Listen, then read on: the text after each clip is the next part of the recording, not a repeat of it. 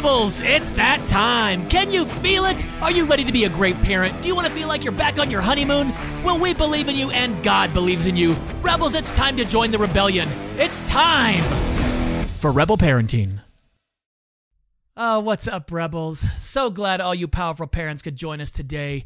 We appreciate you. Thank you for sharing the podcast. We are growing like crazy, and it's because of all you parents out there, all you spouses, helping people subscribe to the podcast on iTunes and Spotify, wherever podcasts are found. We appreciate it so much. And to all the parents, do you ever feel overwhelmed about raising our kids in this crazy high-performance world? Sometimes you think back on the families you were raised in, and it causes doubt and insecurity. And everywhere in media, positive examples of family life are nowhere to be found. It's crazy. Today's podcast is so much fun, and it's so great. Mark and Lisa Scandrette are on the broadcast. They understand these challenges, and they've got encouraging words to lift you up in your parenting journey today. And we appreciate them. Man, I love having couples on that just give you meat right now that's going to make you feel better about the job you're doing. And this portion of the podcast is sponsored by the Voice of the Martyrs, helping those persecuted around the world for more than 50 years. Persecution.com. And as always, MyPillow, MyPillow.com, code word REBEL for a big discount on a 4-pack of pillows. Let's jump into the podcast. Mark and Lisa Scandrette on today's edition of Rebel Parenting. Mark and Lisa, thanks for being on the broadcast today. We know our listeners are going to enjoy your book. Give us a little background on Becoming and Belonging. What prompted you guys to write this and also to write together? It's one thing to work alone. It's another thing to work with your spouse. And how was that working together and kind of crafting this project? Wow, that's a good question. Well, Lisa and I sent our last child off to college a couple of years ago, and we have been creating resources about putting the teachings of Christ into practice in everyday life for a few years now. And so we thought at this stage of life, we really wanted to reflect on our family experience. And we often have young parents come to us and say, hey, how did you guys do it? You were able to live in an inner city and be involved in ministry and somehow have a really close-knit family as well. So we this seemed like a good time to kind of reflect on those things and try and put down in a book some of the skills and practices we felt like were most helpful to us, along with some of our stories of successes and failures along the way. So Lisa, maybe you can say something about writing together. Well, Mark and I like to do projects together. This is a bigger project than we've accomplished in quite a while together. We just felt like it would be a good project for us to enter a new stage in our life, but also oftentimes when you read a book on family, you get one perspective or another. The mother's perspective or the father's perspective, and we thought it would be interesting to try to put those two things together. And I don't know, see if we could get a more well-rounded perspective, and that this was good time to do it while all these were still fresh in our heads. So, writing is difficult, and writing with another person is tricky sometimes, but it's been good work to do together. So we've had our bumps along the way, but I think that's pretty standard. Oh, totally standard. Practice some of the things in the book a little bit more. Sure. So what's, some of that connecting and communicating kind of thing. Yeah, Ryan and I definitely understand that. We've launched out on a few projects, and at the end of the day, it always brings us closer together. Usually, Yeah. It could be a bit ironic when we're writing a chapter about love and respect and living in reconciled relationship, and we're fighting about it. Exactly. Oh, yep, yeah. We get it. Yeah, definitely. So for you guys, what's your hope? What do you think that families will be helped from this book? Like, what are the key things that we could share with our listeners today? Yeah, behind the title, we think family can be a place of belonging where people feel safe, cared for, and loved.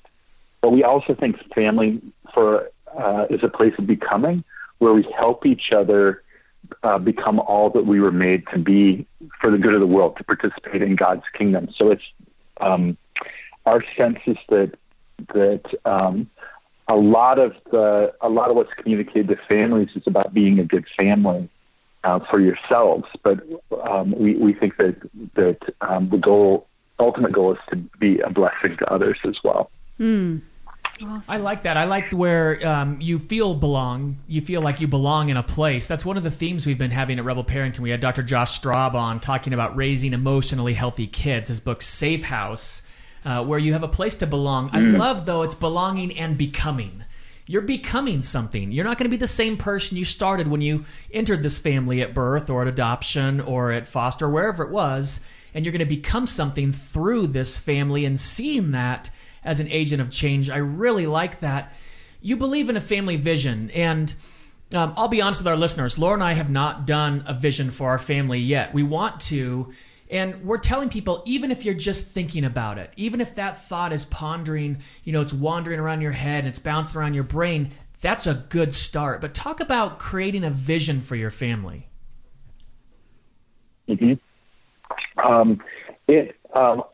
We stumbled into this practice because of a place we were at in our family. We had 2 kids and another one on the way, and it felt like we weren't the family we wanted to be. Life was full, busy. There's lots of diaper changes and kids up at night feeding, I had a mentor encourage me to put down on paper, what's your family about? And so one night after putting the kids to bed, before we got too tired to think or talk, we wrote out on a piece of paper, this is our vision for what we're to be about as a family. Mm-hmm. And it was 5 simple statements. Love God and one another, nurture healthy family dynamics, use our gifts to serve, offer hospitality and care, especially to those in struggle and suffering, and live gratefully, creatively, and sustainably. Nice. We found that many families have a sense of what they want to be about. Yeah.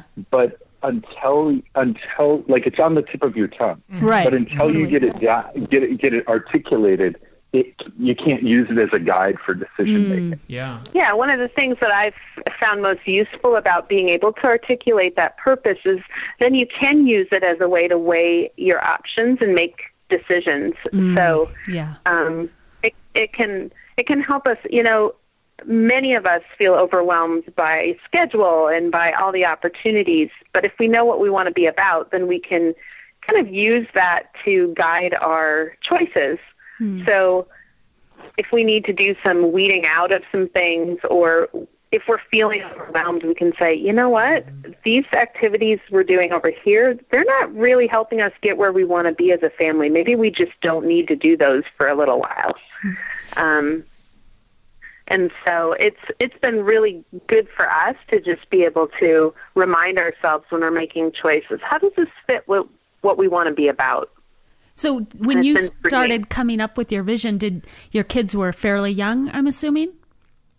They were tiny. They were too young to participate in the conversation. But we've walked alongside many other families who maybe they came to this at a little later stage. So the parents would have a conversation, but then also include the kids in it and come up with a purpose statement. And later along the way with our kids, we'd ask them, what do you think our family's about? And it was pretty cool to see them be able to articulate basically from the environment itself, the things that we put down on our purpose agreement. It's nice too, because it does allow you to make informed decisions. At Rebel Parenting, if we're going to do something on air, it's either going to help you be a better spouse or a better parent. And that's it. And we get all kinds of amazing books from amazing authors, and they're heartfelt and they're earnest and you can learn so much from them. But if it's not about being a better spouse or better parent, it's got to be for someone else's program, because it's made us better because of that. How has that worked in your family, where you say yes to certain things and no to certain things? Oh, that's a good question. I would say what it has done is that it's helped us to be more confident in choosing to do some things differently. Like our kids were involved in activities and so on, but because there's 3 of them, we limited the amount that they were involved in so that they weren't overscheduled. And at times that wasn't what all their friends were doing. And so it was good to be able to say, hey, there's these other things that we want to do as a family. We need to be connected. We have these other rhythms that help us live out our purpose. And if you're overscheduled, then we can't do all the things. So, Lisa, you just mentioned rhythm. Can you talk about rhythm? Give us a definition of it and maybe what it looks like in your life. Yeah, I like to say that rhythms are regular and repeated pockets of time that we spend on specific activities, whether it's daily, weekly, monthly, or yearly. But what they do is, and lots of people already have some rhythms, like bedtime routines or family dinner, things like that. But what rhythms can do is help us to make our values part of the fabric of our lives. So let's say that your family wants to be about showing hospitality. Yeah. Well, you need the time on your schedule when you're going to do that. to actually have it happen. Like not just mental assent. If your kids are at Little League and ballet every night and you never have anybody over, well, then maybe it's not part of your vision. Readjust. Right. Okay. Perfect. But a lot of us have really good impulses, things that we'd love to be about as a family, but we need to sit down at some point and make sure that those things that we want to be about are showing up on our schedule. So whether it's being a part of a regular service project in your neighborhood or having lonely people over for dinner, or whether it's just some of the nurturing things for your family, like saying, hey, we're going to do this the third Friday of the month, or our family on Friday nights does pizza and a movie together. So do we. We do too. Movie night too, but not pizza. But it can be a rhythm could be anything. But the thing it's helpful for is once you get a rhythm established, it's not something that you have to decide about every time. It's just part of what you do, and those things can shift and change over the years as we all grow and schedules shift and change. But for a time, they're a really regular thing that everybody can count on. Yeah, it's interesting. And we didn't plan it this way, but we do Taco Tuesdays and we do game night with our kids, and then we do Friday night movie night. And that has changed the rhythm of our family. And it's interesting. It allows us. This week was a rough week for me. I had maybe the worst Monday, Tuesday in a few years. And I remember on Tuesday, halfway through the day, I remember thinking, oh, it's Taco Tuesday. And I called Laura and I was like, I'm having a horrible, rotten day. I'm so glad it's Taco Tuesday. Let's make sure we do something fun tonight. And it was that, oh yeah, the rhythm of our family. We get fun on Tuesdays, and we're surely going to have fun on Friday too. And even when I'm having a bad time in the week, because we've planned ahead, we've planned that rhythm in our life, we look forward to those breaks of, when work does get stressful or home life gets stressful, we've, scheduled that in. Yeah, and everybody starts to look forward to those things. So if you guys... In fact, for a while, our family had a work rhythm of like a cleaning schedule. And it was great because sometimes on a Saturday morning, the last thing I wanted to do was clean the house. Yeah. But the kids were like, oh, so what's my job this week? And I'd be like, okay, they're ready to go. Here we go. We're going to clean the house, Yeah. That's awesome. So you can just add in things that will contribute to the family. Yeah, definitely. Yeah. There's so many good points in this book, and we don't want to give away all of the book, but Mark, in one of the chapters, you talk about being quote unquote crabby daddy, And oh yeah, and the vulnerability that came from this story, and that's another big tenet in Rebel Parenting. The more vulnerable you can be with your spouse and your kids, the better home life you're going to have. Can you tell the Krabby Daddy story? Yeah, so there used to be this guy that would show up randomly at our house, walk in the door without knocking, and just start ordering people around and telling people, pick this up and put that away, and why isn't this done? And we would all think, who is this guy? Really? What right does he think he has to come into our house? And the kids gave him a nickname. They started calling him Krabby Dad. And, of course, Krabby Dad was me. And I would get to that point where I'm just so tired and like maybe stressed out, and I'd blow my top. Like I had no access to the prefrontal cortex. It's all fight or flight. Yeah. Animal You're my responses. best friend for saying prefrontal cortex. You are like my new best friend. I use that all the time. I'm so embarrassed because for honestly the first maybe 6 years of Lincoln's life, I was Krabby Daddy, and it came Not from, all the time. At times. Yeah. Okay. Thank you, Laura. She's very nice to me. And yeah. and I would pray, because that's how I was raised to think. I just ask God, help me to not be this way right now. Yeah. Help me to be kind and loving. And unfortunately, God never answered my prayer. And there's a deeply theological reason for that. I had designed my life in a way that Krabby Dad would regularly show up. So God couldn't do something in me that I disagreed with. And so I was learning at the time more about how we grow and change as followers of Jesus. And what I did was I thought, what happens in the 2 weeks before Krabby Dad shows up? And Krabby Dad shows up when Mark Scandrette is tired, he's stressed out, when he's not exercising, when he's drinking too much caffeine and eating too many sugary snacks. Well, why is this guy so exhausted? And it had to do with working too much.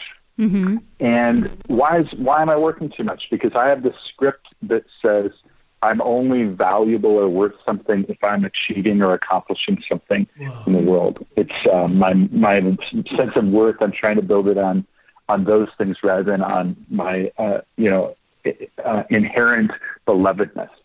So I realized that if I didn't want Krabby Dad to show up, I was going to have to change some things in my life and consider getting 8 hours of sleep, limiting the number of hours that I would work, changing some of my diet habits, making exercise a priority because it helps me be a better dad and spouse.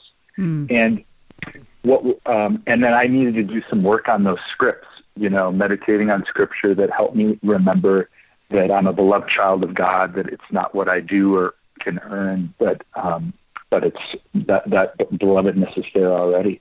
And I really dedicated myself to that. And we're in a faith community where once a year, often during Lent, we would each share with each other about a struggle like this and then commit to a 40-day plan for some changes we're going to make in our life to cooperate with God's work in us. And the results were pretty dramatic, enough so that the kids remember a time when Krabby Dad was around a lot, and then suddenly he disappeared.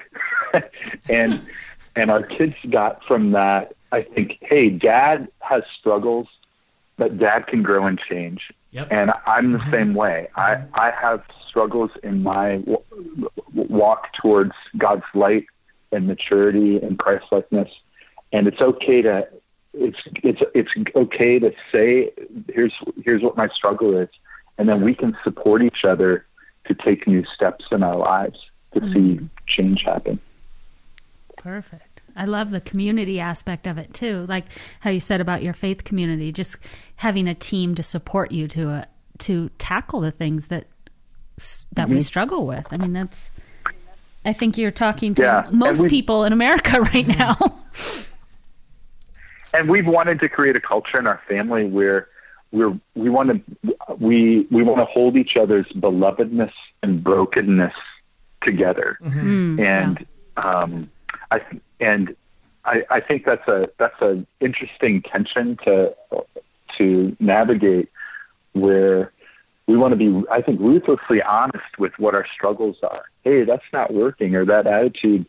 I can see the look on your face. You don't look happy inside right now. Tell me what you're thinking, what's going on, or when you act like that. Are you noticing what's happening in your relationships? Those kind of honest conversations, but at the same time, we want to be really hopeful and supportive and remind each other, you're created for more than this. The power of resurrection is available to you to help you agree with and take steps to learn to live in the life that you were made for. Definitely.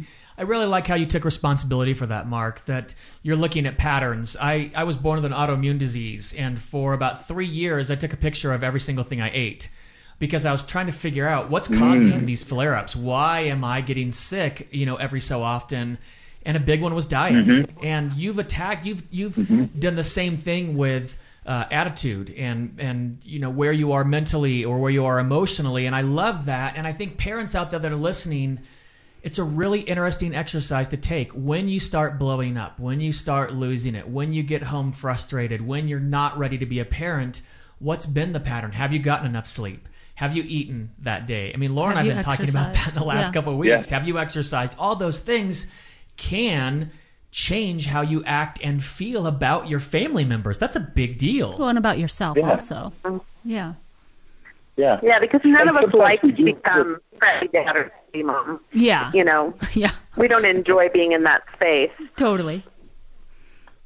And we do have those times where even if we're trying to live well, we are vulnerable, or we experience a crisis or difficulty that just overwhelms us. And what we've learned to do in our family is to let each other know, hey, I'm feeling really vulnerable, or it's that time of the month, or I think I'm really fighting being sick, so I'm more emotional than usual, and so I'm going to need everybody to be a little more gentle with me, or I think I might need to spend some time alone tonight. As a way to kind of manage some of that. Yeah. And you're just being honest. I love that. You're communicating, you're expressing what your needs are. I think so often in relationships, Laura and I have been together for 12 years. We've been married for 11 and a half. And there are times we just assume the other person knows how I feel. Well, of course Laura knows how I feel. She knows the stresses of my job, and she was there at the office, and she knows about this and that. And she surely knows how I feel. Yeah. And oftentimes doesn't. I just need to say, hey, I'm really sad, or I'm stressed, or I'm tired, or whatever those are. And that is building in your relationship too. Well, and the more we can do together as couples, the more that our kids can see it happening and learn to do it themselves as well. So, we can teach, but we can also model, which is probably the more powerful teacher. For sure. And when we make those mistakes, to then ask for forgiveness, either of our spouse or of our children. I had a conversation with our oldest recently, and she said, I think that's one of the things that's been really good, is that you and Dad could tell us when you were wrong or when you had treated us wrongly. She said, because a lot of my friends' parents aren't able to do that. Yeah. And she said, but we all know when we've been treated wrongly. So you admitting it gives me a lot of respect for you. And then we can move on. We can heal our relationship and move on, instead of having that be something that comes between us. I think a lot of parents are afraid that if they admit that they don't know what they're doing, or that they've made mistakes, that their kids will lose respect. And I think it's actually the opposite, that we can be honest and about those mistakes, and that making the repairs needed once we admit that can actually strengthen our relationship. Oh yeah. I've mentioned this before. I'm going to mention it again until people actually hear and understand it. Fuller Theological Seminary did a project called Sticky Faith. How do you get your faith to stick to your kids? How does their faith stick to them? One of their big tenets is admit when you're wrong to your kids so you don't set them up for failure. If you never admit you're wrong, you're implying you can be perfect, and we all know you can't. It's better if you admit when you're wrong. Before we go, one of the last things is you talk about how you've taught your kids that their contribution in your family is foundational to their work later on in life. That's a big one. That's a really important concept to teach to kids. How have you done that? How has that played out in your life where what they're doing in the home, whether it's chores or how they treat people, really is going to affect how they work outside the home later in life? Yeah. Lisa loves to call this being a student of your child or spouse, and kind of noticing what makes this person tick and what motivates them, and what are they made to do to contribute to the greater good that God desires in the world. So I think in our family, we try to just start noticing those things when the kids were pretty small, and kind of taking mental note of it, but also mentioning to them, man, you seem really alive when you're doing this activity. One of our kids, it wasn't his first word, but it was close to the first words. It was the word actually. And he just loved telling people, here's how it works. And he's real interested in the sciences. And so we tried to provide him with opportunities to be out in nature and go on the dinosaur dig, and eventually as a teenager he did an internship at a museum. But along the way we'd say, it seems like you're really made for this and you love it. You like to explain things and investigate. And then to try and connect that with a bigger picture of God's kingdom, to say maybe you're going to use those skills to help develop a more efficient fuel cell so that we care for the earth better as humanity, or whatever it might be. Man, that's powerful. And it gives kids so much belief in themselves. You see an adult going, wow, you're really good at that. And they're like, wow, I am? That's really interesting. I can, as an adult, when someone says, you're really good at this, Ryan, I get like, oh, really? Yeah, thank you, And doing that with a kid and giving them a hope for the future. Not only are you good at this now, but just think of how you could use this in the future to help others. That is so, so powerful. I did want to just ask one thing a little bit about your labs. I just want to touch on that. I'm interested in learning myself, but what is the Learning Lab? We get a group of people together and delve into one of the teachings of Jesus and ask ourselves, what is something I can do right now to live further into this teaching? So Mark mentioned the one that was related to Crabby Dad, which we called Experiments in Truth. And in that Learning Lab, we were examining how we can bring the broken parts of our life more fully into reality of God. Like how can we be moving more to be. And so people would identify the places in life where they struggled and come up with a heart action and kind of a body, heart, body, and mind practice. They could practice for the next 6 weeks to see if those things were helpful to them. Or if the things shifted that you wanted to fix or change. Yeah. Okay. Yeah, and we tried to encourage people. We're using the word lab because this is an experiment. Yeah. Like, maybe these practices you'll find to be very helpful for you. Maybe some of the practices that you choose aren't so helpful. But it's okay to try, and it's okay to get the information about what was helpful and what was not. Yeah. Okay. So that's the Learning Lab.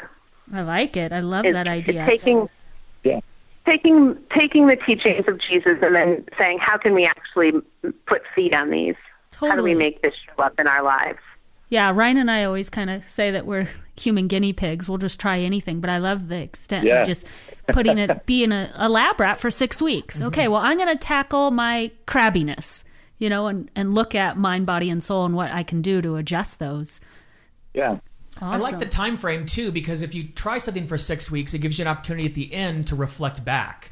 Like I started meditating. Yeah. I'm on a 15-day streak right now, and it would be interesting to go, I'm going to do 6 weeks every day and look back and see what the change was, or try a diet or a scripture or something to then, I think I love the part where there's a set time to where we can evaluate. Should we continue this, or is this not really helpful to us? Mm-hmm.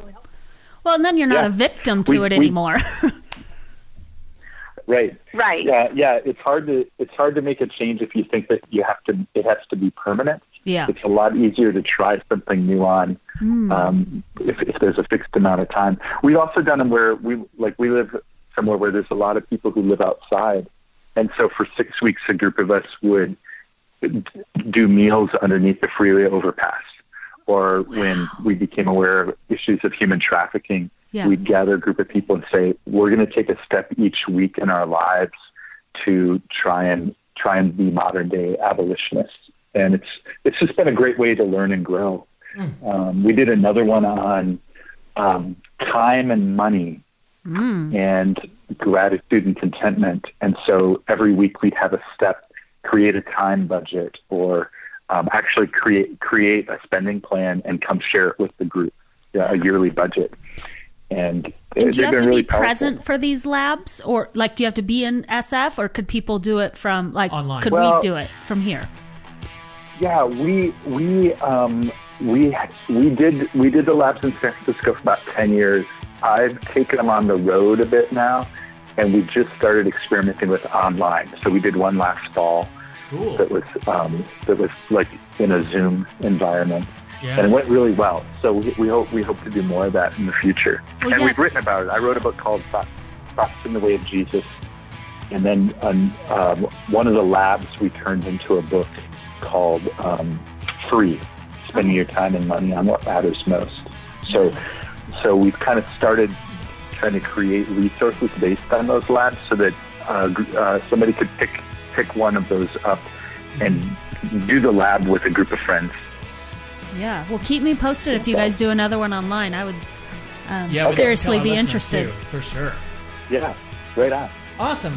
Mark and Lisa, we appreciate you. Thanks for being here. Bless you guys. Thanks so much for having us. Great to be with you guys. Thank you to Mark and Lisa Scandrett for coming on the podcast today, encouraging all of you powerful parents out there. My goodness, what a great couple. Thanks also to the Voice of the Martyrs, helping those persecuted around the world for more than 50 years. Persecution.com is their website. Definitely check them out. And MyPillow, MyPillow.com, code word REBEL for a discount on a big pack of pillows. In fact, they heard about our puppy and having problems, and they sent us a pet bed. So I'll post photos of that on Instagram. You'll love it. God bless, Rebels. We'll see you soon. Rebel Parenting is produced by Rebel Media House, and when you need a little help with your marriage or parenting, and everyone does, you can find it at rebelparenting.org. Sign up for the Rebel update by texting the word REBEL to 444999. That's REBEL, and the number is 444999. We love it when you share Rebel Parenting with your friends and family, so thank you. God bless. Thanks for spending your time with us, and we'll see you next time for another episode of Rebel Parenting.